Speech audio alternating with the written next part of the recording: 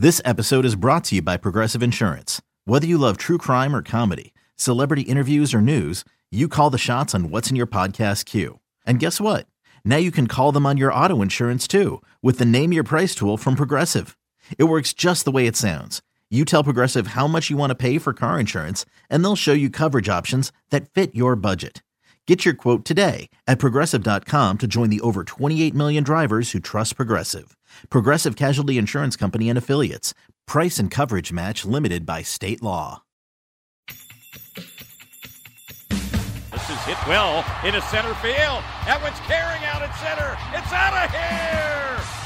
Oh, Johnny with a pinch hit home run.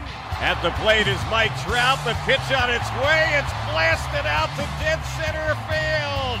Out of here. Ball gets away. He's going to break for the plate. Ball game is over. The Angels with a walk-off win here in the bottom of the ninth inning. This is the Angels Recap Podcast, a review of the past week in Angels baseball. Here's your host, Trent Rush. What's going on, everybody? Hello and welcome. My name is Trent Rush. Excited to be with you here today on the Angels Recap Podcast. Hopefully baseball coming back soon. I know there's a lot of rumors out there and chirping. I'm telling you, I'm ready to be done with the rumors and ready for facts. I want baseball back soon, and hopefully that happens. But in the meantime, I got to tell you one thing that I really have enjoyed through this process. And again, this process is terrible. I've talked about that before. However, the fact that we get to go back and enjoy some of the great moments and great teams in Angels history, I'm having a blast with. And you know, on this podcast the last couple of weeks, we talked a lot about the 2002 Angels and why not the only World Series team in Angels history. But you can make the case that the best team in terms of talent could be the 2009 Angels. Now, I'm sure there's folks on the 2002 team that would say, hey, wait a minute, we were the ones that won a title. But you look at the 2009 Angels when the likes of Vladimir Guerrero, Torrey Hunter, Kendrys Morales, Sean Figgins was big that season, Jared Weaver, John Lackey still having a lot of success, Howie Kendrick, Mike Napoli. That was a loaded team that the Angels had that season. Eric Ibar, that group ended up winning 97 games, went to the American League Championship Series after sweeping the Red Sox in the ALDS, finally beating Boston, who had won all four of the previous meetings in the postseason as far as series are concerned. So 2009, that was a great Angels team. And here to talk about it now, we welcome Torrey Hunter to the show. Torrey, what's going on, man? How are you? I'm all right, man. I can't complain considering all the things that are going on, because everybody's going through the same things and craziness in the world. And just staying safe, man, staying at home, staying in place. Yeah, I know it's tough on a lot of people, and I know there's a lot of people hurting right now, but I would imagine a big culture shock to you. You're a busy guy. You always got something going on, it seems like. Man, you know what? It's too much to do in this world, and on this earth, man. I always say before I die, I want to make sure I do everything possible and live adventurous, and that's what I'm trying to do, man. It's trying to make people better, serve people, and create jobs and different things like that, while I'm still learning along the way. So, I can't stop, man. I was real tired of baseball and not retired. So I never retire. I was just real tired of baseball, and I'm going to do something else. Good for you. Hey, I want to talk about some moments of your baseball career. One of the cool things, this whole thing is awful, but some silver lining has come out of this because we're getting a chance to relive some of the great moments in Angels history. Now, last week or in the week before that, we went through the 2002 run. This week, we're going through the Angels' 2009 season, which is such a special campaign in so many ways, and we'll get into the playoffs in a moment. Obviously, the tragedy of Nick Adenhart early that season, but even coming into that year, Torrey, you'd been on the club the year before that. What was the sense of what that Angels team could be in 2009?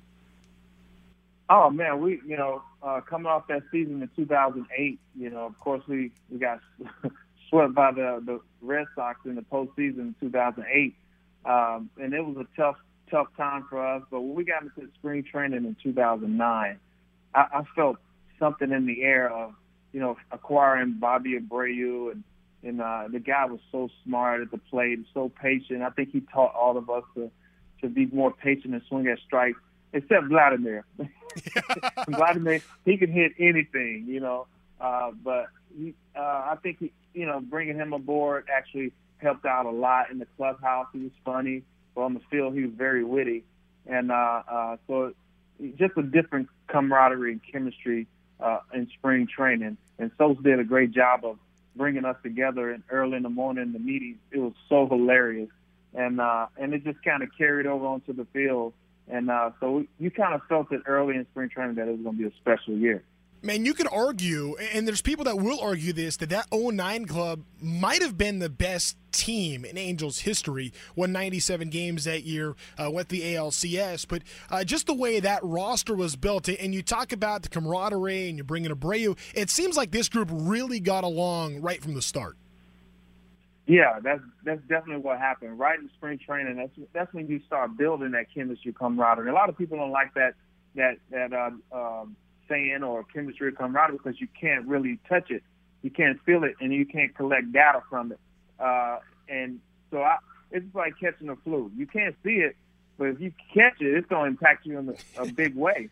That's what chemistry and camaraderie does in the clubhouse, and you want to catch that as soon as possible. And I think we did. You talking about one of the best teams I've ever been a part of, period. You know, defensively, offensively, first to third, instinctively, we had a nice squad, a nice mix of guys. And you talk about the chemistry coming together early. Well, a big test early in that season with the passing of Nick that April. What do you remember about that time and the way that team was able to grieve and play for him in so many ways? Man, that was tough, man, because, you know, any guy that comes up and they're young, and we you know, most of the veteran guys, the guys who've been there for a while, they embrace him and make sure his transition from the minor league to the major league goes well. And he was starting, so we wanted him to be comfortable because we needed him to start, and we're all trying to win. And so we wanted him to get his first win as well. But meeting him in spring training earlier that year in 2009, I was able to give him a ride to the same apartment complex that I was staying in. My son, Torrey, Junior, Money, and Darius was sitting in the back with him a couple of times and play with him. And it was tough when I heard the news after his start against Oakland A's. I think he went 7 innings, a shutout ball, was winning 1-0 when he came in, or I think it was 6 innings or something like that. But he had shutout baseball he pitched, and it was tough because I saw him. I was probably one of the last ones to leave the clubhouse, and I saw him with the ice on his shoulder, and he's saying he was going to hang out with some friends that went to Cal State Fullerton and Cal Fullerton, and I went home and went to bed, and 6, 7 a.m. I get a phone call and said Nick Adenhart passed away, and I was dumbfounded. I was like numb. I couldn't believe it. I just talked to this kid. They talked to my sons. My sons were in high school, so I had to call them and tell them. And it was like, what, Nick? You know, and it's just, it was an unsurreal thing, man, and it was tough for the team for a while. But we started playing for him. We started playing the game. We played with some purpose, some passion, and the team was already good. But to boost the team like that, it took us to another level. Torrey, for your entire career, people have talked about you being a leader. How are you supposed to lead in a time like that? And you know what? I don't say I'm a leader. I let other people say those things. I never once said I was a leader of the clubhouse. I'll say I'm the veteran or the Shaolin monk or something. But I think in those situations, man, it's all about how people feel. You know, you go and check the temperature, and you got to get to know each and every last one of your players, or if you're in your job, you got to get to know each and every last one of your employees. Some you got to push a different way. You know, some you got to tap on the butt. Some you got to kick in the butt. Some you got to lift up with words. Some you got to give them something tough. And so I might have had a gift that I didn't realize until I got older. That's one thing I did. Whether I had something going on in my life, or I struggled at the plate, or something going on off the field, I didn't really care about that. All I cared about was how you felt. I tried to that other person up to go to the next level in his life or her life.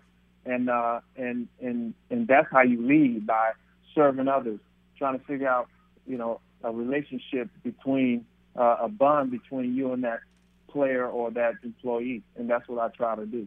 We're talking about Torii Hunter right now. Torii, I realized that when I mentioned the 2002 playoff run, it was a lot different for folks in Anaheim than it was for those in Minnesota that season. So I apologize for bringing up a sore subject. I do have to tell you, though, the games were just airing, and we got, they do the interviews and the kind of cutaways. You hear the players talking. I got to say, that was the most soft-spoken Torii Hunter. I didn't even recognize that guy in 2002. I was busting up seeing that. When did you kind of feel like you were kind of into your own as a major leaguer? Oh, man. Back then, I was still trying to find my identity, and know who I really, who was I, and that's probably why I was more soft-spoken, because I might not have the confidence I should have had. But I still played well. I still went out and played fierce. I played, with a smile, but I call it the vicious smile, because I would smile and then try to take you out at second base and run your catcher over and try to rob a home run. So I played with a vicious smile. And but I didn't really get my confidence until a couple years later, when I really feel like, oh, man, I belong here. I've got some experience. I had some failures and made adjustments, and now I see a lot more. And I was very confident, not arrogant, not cocky about what I can do. I trusted myself. Torii, it's interesting you say that, because, you were an all-star, in 2002, famously robbing Barry Bonds. And, just that whole year, you'd been in the big leagues for a while, really were playing, a lot by the time you were 23 years old. I'm a little surprised that maybe it felt like it took you a few years to get that confidence. Is that something that you use when you're talking with other players now that are trying to come up and trying to make it in the big leagues? Oh, yeah, man. I tell them all the time. I mean, once you think you're good and you stop learning, you can forget about it. Your career is about to end. So yeah. I was one of those guys, because maybe I thought I didn't have enough confidence in myself, so I always seeked out information. I always went to guys like, what do you do in this situation? I talked to Rod Carew. What do you do in this situation? I talked to all the veteran guys. How do they get out of a situation, whether it's on the field or off the field? And I always wanted to get information and knowledge so I can apply it to my life or my baseball career. And so I never really I didn't get that confidence until I realized people start coming to me. Players start coming to me for information, and it might have took a while. In 2002, I was still young with a bunch of young guys on the team. We all came up together, and it was about 12 of us. So we didn't have a lot of veteran guys on our ball club. And so when I got older, and then I saw these younger guys coming up late on in Minnesota, they actually was coming to me. So I had to give all those things that I've experienced and learned from other people and in my own life and give it back to them. So and try to make them better and skip a process of turmoil and pain that I went through and help them skip over that process. Yeah, I mean, that's great if you can do it. Everybody goes through it, and it's just it's surprising sometimes because you see people that have had incredible success, and everybody has their struggles. I want to go back to that 2009 season, Torii. So you mentioned the Red Sox getting you in 2008. Well, then you get them to start the postseason in 2009. Going into that series against Boston, I mean, just how much of a chip did you have from the year before? Oh, man, even before that, before 2008, I think a couple years before that, the Angels had lost 11, straight. Yep. And I wasn't a part of that, so we kept hearing about it and reading about it. And then it happened in 2008, we got beat. And then I was just telling myself, and I tried to talk to the team and a lot of players, this is not happening this year. This is a team that everybody in the lineup was. We had a couple guys wearing a Gold Glove that year, and then in August, it was the whole lineup was hitting 300. Yeah, that was the Angels' record. I mean, it might have been a record in Major League Baseball. Yeah, I think it's the only time that's ever happened. Yeah. Only time that I've ever seen everybody in the lineup 1 through 9 was hitting 300 or more. And it's amazing that, before that talk, I was like, no, it's not going to happen. We're going to dust these boys this year. And, and we had other guys that stood up and talked about that. And Bobby Abreu, he's like a quiet-spoken, soft-spoken leader. And he went out there and had a good series. And Vladimir and Albar had a great series. So it was just we all came together and collaborated together and did what we had to do. And you got great pitching performances that postseason, too. I mean, most notably John Lackey in Game 1 and then Jared Weaver doing the same thing in Game 2 of that series. You hit the big home run in Game 1, basically sealed that one. How did that feel at the time, that particular home run? Oh, man, it was just a great feeling, man. It was early on, and we were able to it was early in the game, I think. We hit a 3-run home run off of John Lester. Yep. Was it Lester? Yep. John Lester, and he threw me a cutter inside, and I was able to put it out there in the rocks, man. And it felt so good because, Boston and I just didn't really like Boston at all. Even before I came to the Angels, I didn't like them at all. Their fans were so bad to me, man. The things they said, it was not even supposed to be spoken in real life. So I just kind of had a chip on my shoulder for Red Sox anyway. And so just to pump these guys up and start off with that 3-run homer, it kind of boosts you up and gives you that confidence that you can get the thing done. And so and one of the best pitchers in the game, John Lester, to do it off him, it actually helps the whole team go, you know what? He's human. Yeah. Let's get him.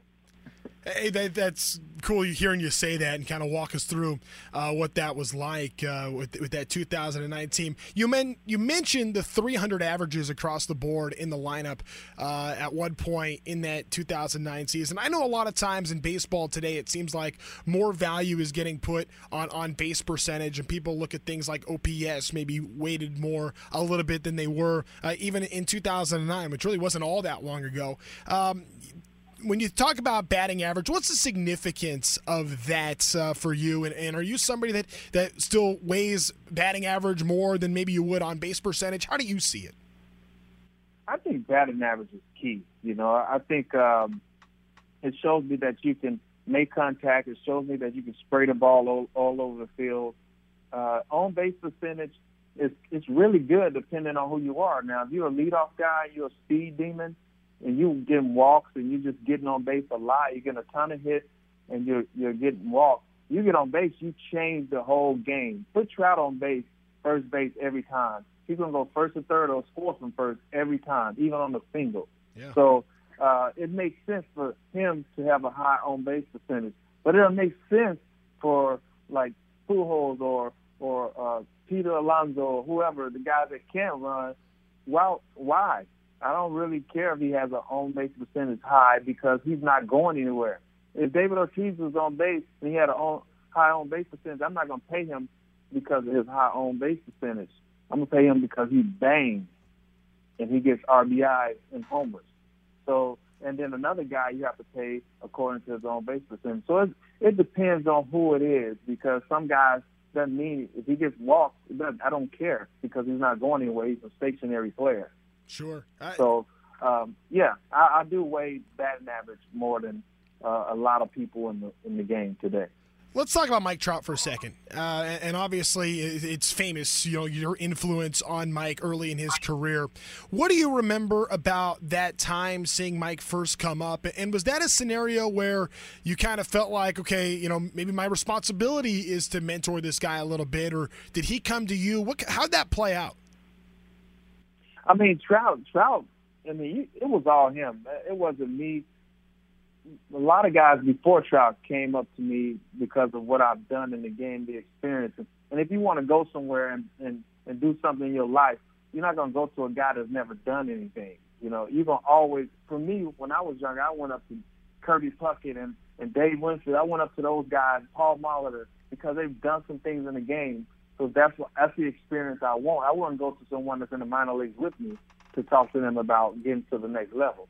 So Trout, he had a great upbringing with his mom and dad or something, because the first thing he did was go seek out me and Bobby not Bobby, but a couple guys, veteran guys on the team, just said, hey, you know, what should I do? And he wanted to know all these things. He had questions for you every day. And that's when I knew, I said, this guy is special because he asks questions. A lot of guys are afraid to do that, or they think they know it all already. You know, I've seen a lot of knowledgeable failures, and he wasn't one of them. And so I definitely think Trout, I saw Trout in 2011 and said, this guy is special. He wants to learn, and he's patient at the plate, and he waits for his pitch even at the age 19. Watch out. Well, I guess you hit the nail on the head with that one. I guess that one worked out okay. Speaking of young outfielders, there's several good young outfielders in the Angels system. I know that there is one near and dear to your heart, and that'd be Torrey Jr., who's trying to climb his way through the Angels system. What's it been like for you as a dad, getting to watch him play and have this experience going through pro ball? Man, it's crazy because, you know, he's starting to see everything that I used to talk about in baseball, where it don't matter how much of an athlete you are, you're going to fail. And you got to accept it and make adjustments ASAP. Like, you got to teach yourself to have amnesia after you make the adjustment. And he's the last 3 years, he's seen that. And he's seen that he has to trust the process. And I told him it's going to take a while. And, you know, me as a dad, it's hard for your kid to listen to your dad, so I get other people to talk to him. I get other people to say what I've already said to him. But, you know, now he's starting to grow and understand the process and understand what I was saying. And so we're having better conversations. Sometimes he sits and says, Pops, what do you think about the situation, this situation in baseball? And I'm like, wow, we're sitting up having great conversations about baseball. So he's definitely learned a lot, you know, coming from a guy who's a football player at Notre Dame, tough, and then you go to baseball where it's a game of failure. No matter what you do, you can do everything right, you're out. And he sees that now. He's getting more into his baseball routine, and he's more of his baseball body, not the football body.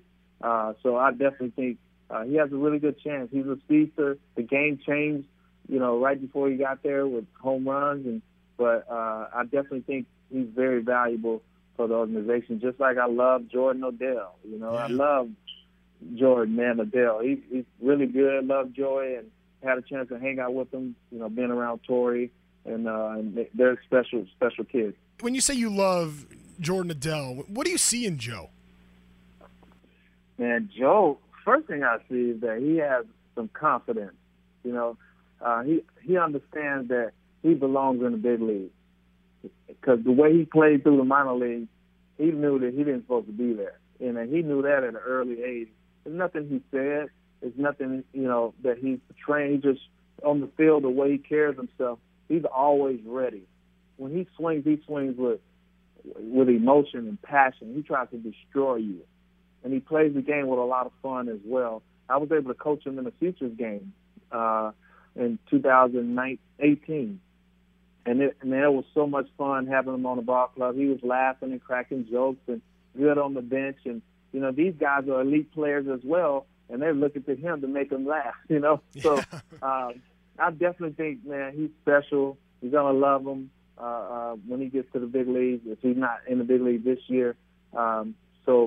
He's one of my favorite players in that organization. And I think he's going to be special, too. I'm just ready. We just need baseball to come back, and then we can get him up here and get a chance to see him on the field here at the Big A. That's what we're all looking forward to. Torrey, you're always an active guy and always have been really active in the community as well. Is there anything any projects maybe you've been working on lately, things that you're trying to do to help others? Because I know that's always been such a big part of your life. That's still something that I do. One thing that was always near and dear to my heart was feeding others. You know, I'm a part of a organization that called Minnie's Food Pantry here in Plano, Texas, and they feed people all over the country, but mainly in this Dallas and New York area, Bronx, New York. And I've been a part of that for a long time because I was one of those kids in Pine Bluff, Arkansas, at a place called Neighbor to Neighbor that stood in line for food because we didn't have any food to eat. And they took care of us, you know, at least once a week that we can have some food. And so it's really near and dear to my heart. It might not be near and dear to everybody else's heart, but those true basic needs of feeding people shelter and clothing are things that I'm really interested in, and I continue to do no matter what, whether I'm playing baseball or not. It's something that we should do as a people. Tori, that's fantastic. Hey, thank you so much for doing this. It's great to hear from you. It's great to catch up. I'm looking forward to seeing you at the Big A's soon, and maybe it'll be one of those days where Tori Jr. is out on the field, and maybe sooner than that. Who knows? But I really appreciate it, seriously, and be well during this crazy time, my friend.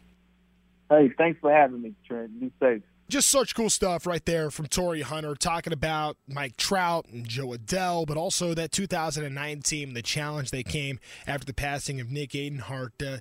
Just remarkable what that 2009 team was. Somebody needs to write a book on the 2009 Angels. I tell you, I'll be the first one in line. I'd go read that book. I want to hear all about that team because I think that group was fascinating, and Torii is a great storyteller, and really do appreciate having him on this show. Something else going on here in Orange County. Now, I know this isn't Angels related, but it is Orange County baseball related, and I want to talk about this. My friend Chris Epting, who you've heard on the show many times before, has talked a lot about baseball history in Orange County, and it has so many great stories. Well, Chris is actually working on a new project in the city of Fullerton, putting together an exhibit for the Lasorda family. And Chris will explain, but I think this goes beyond the Angel-Dodger rivalry. Tommy Lasorda and the Lasorda family has been such a huge part of Orange County baseball, which is really one of the baseball hotbeds in the entire country. Tommy Lasorda, in fact, has been part of the Dodger organization even longer than Vin Scully, 70 years, and for being married to the Dodgers for 70 years, he's also been married to his wife, Joe, that same amount of time. So, pretty neat story, the Lasordas are. And now let's welcome Chris Epting here to talk about this new project. Chris, what can you tell us about your big news here in the last week? Well, I am really excited. It actually goes back about 6 months or so when I was contacted by Laura Lasorda, Tommy's daughter, Tommy and Joe's daughter. And she and I have known each other for a while. And she said, you know what? I would love you to come in as a writer, maybe come once a week for lunch with my folks and just start getting their story together. Everybody knows a lot of the baseball, but let's kind of take a different angle on it. We didn't know what it was going to be. Is it going to be a book? Is it going to be – we just weren't sure. So I started going to the house, which is amazing in and of itself. Every week or so, we'd have lunch and just talk, and then people would drop by, former players and friends. And the more I thought about it, the Lasordas have lived in Fullerton here in Orange County for about 60 years.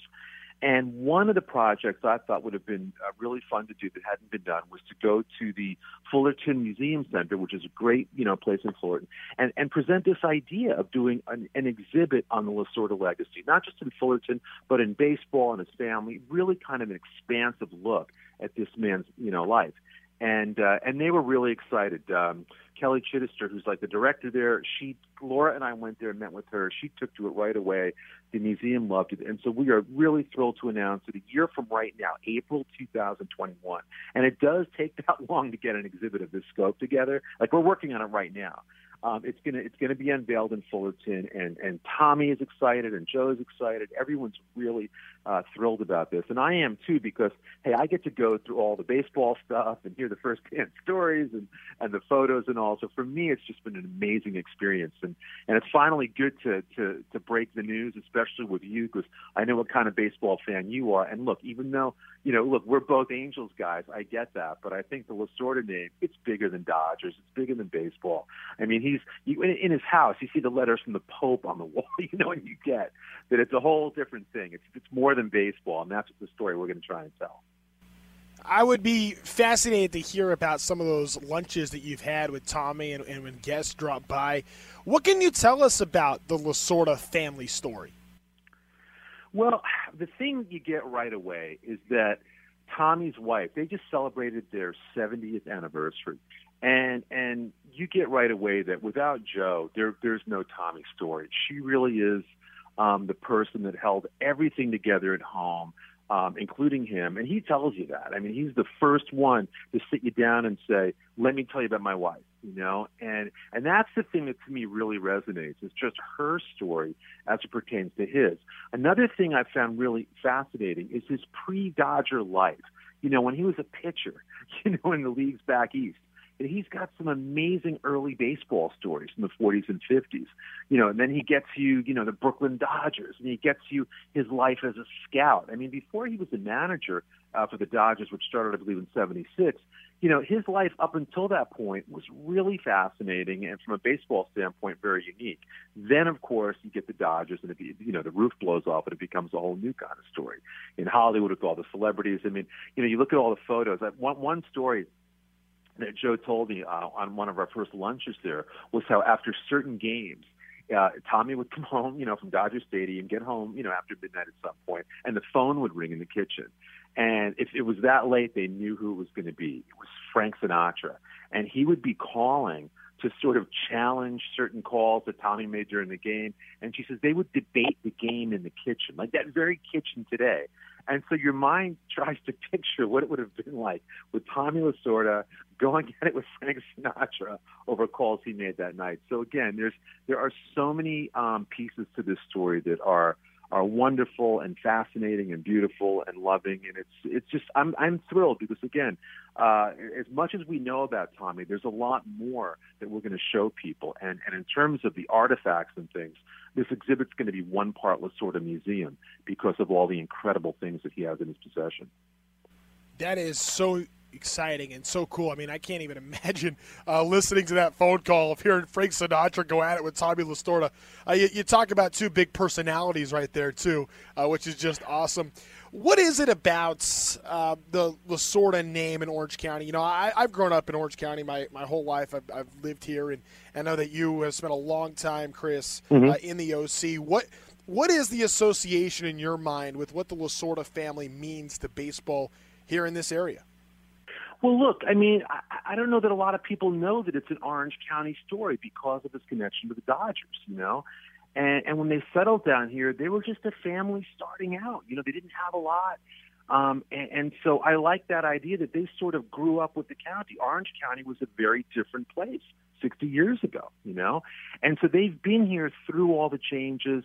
They're embedded in the community. That's why I think this is so special, too. The fact that you've got such a great museum in Fullerton, and that's where they live, that right there, that was just waiting to happen. You know what I mean? To be able to celebrate this all throughout Orange County. But, I mean, in Fullerton, Fullerton's got a great history all its own. I mean, look, Babe Ruth was in Fullerton, before he went to play against Walter Johnson in 1924. He spent the night at a hotel in Fullerton. So you've already got things. You've got a great little park there called Amherst, where, spring training was held for a lot of teams. Bob Feller played there at Amherst Park. Satchel Paige played there. So Fullerton already has a great baseball story. Walter Johnson went to Fullerton High School. So I love building on that. We'll make that part of the exhibit, Fullerton's connection to all of this as well. But as far as Lasorda's name, look, it's a brand name around the world. He's as recognizable as anybody. He's now the oldest living Hall of Famer. He's the great ambassador for the game. I think really as successful as he was as a manager, for me, it's his ambassadorship and the way he plays it forward. I mean, the number of young people that he has inspired and motivated over the years, that alone is a rich story. And we're going to represent that. We're going to tell that story about the people he's met along the way who just, after one meeting, their lives are positively altered. And I think he understands what he means to the game, and he honors it himself. He knows who he is. That's why he'll always stop. If you go to a game with him, which I've had the pleasure of doing a few times, you'll try and get from point A to point B, and of course everyone will see him out like in the concourse. He wants to stop and talk to everybody. And, the handlers will be like, Tommy, you got to be here at this time. But the reason he's always late in the ballpark is because he's stopping, he's taking pictures, he's shaking hands, he's signing autographs. He gets who he is, and he knows what he means to people. But most importantly, he honors it, he delivers on it.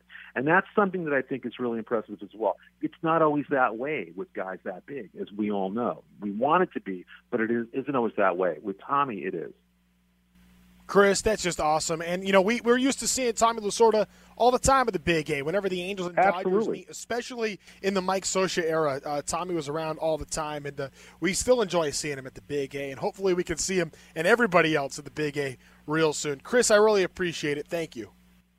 Listen, Trent, I'm excited. I know you're excited, and I would love you to help us get this whole thing talked about next year. You're a close friend of all of ours, and I'd love to make you part of this as well. Chris, I really appreciate that. I appreciate you saying that, and thanks again for coming on our show here. That's going to just about do it for us here on the Angels Recap Podcast. Thanks to Torrey Hunter and to Chris Epting for joining us. Just cool to go down memory lane and, talk about the history of baseball in Orange County. And since the 60s, the Angels have dominated that. But before that time, a lot of neat stuff, and Chris's great stories. And you can always hear my sports page on Angels Radio AM 830 KLAA. A couple times a week I've been going opening up the history books and telling some cool OC baseball stories. A lot of those books have actually been written by Chris Epting, so there's a lot of neat stuff out there. But going through that 2009 Angels team, that is just downright special. You can catch the games if you download this podcast right away. You can catch the entire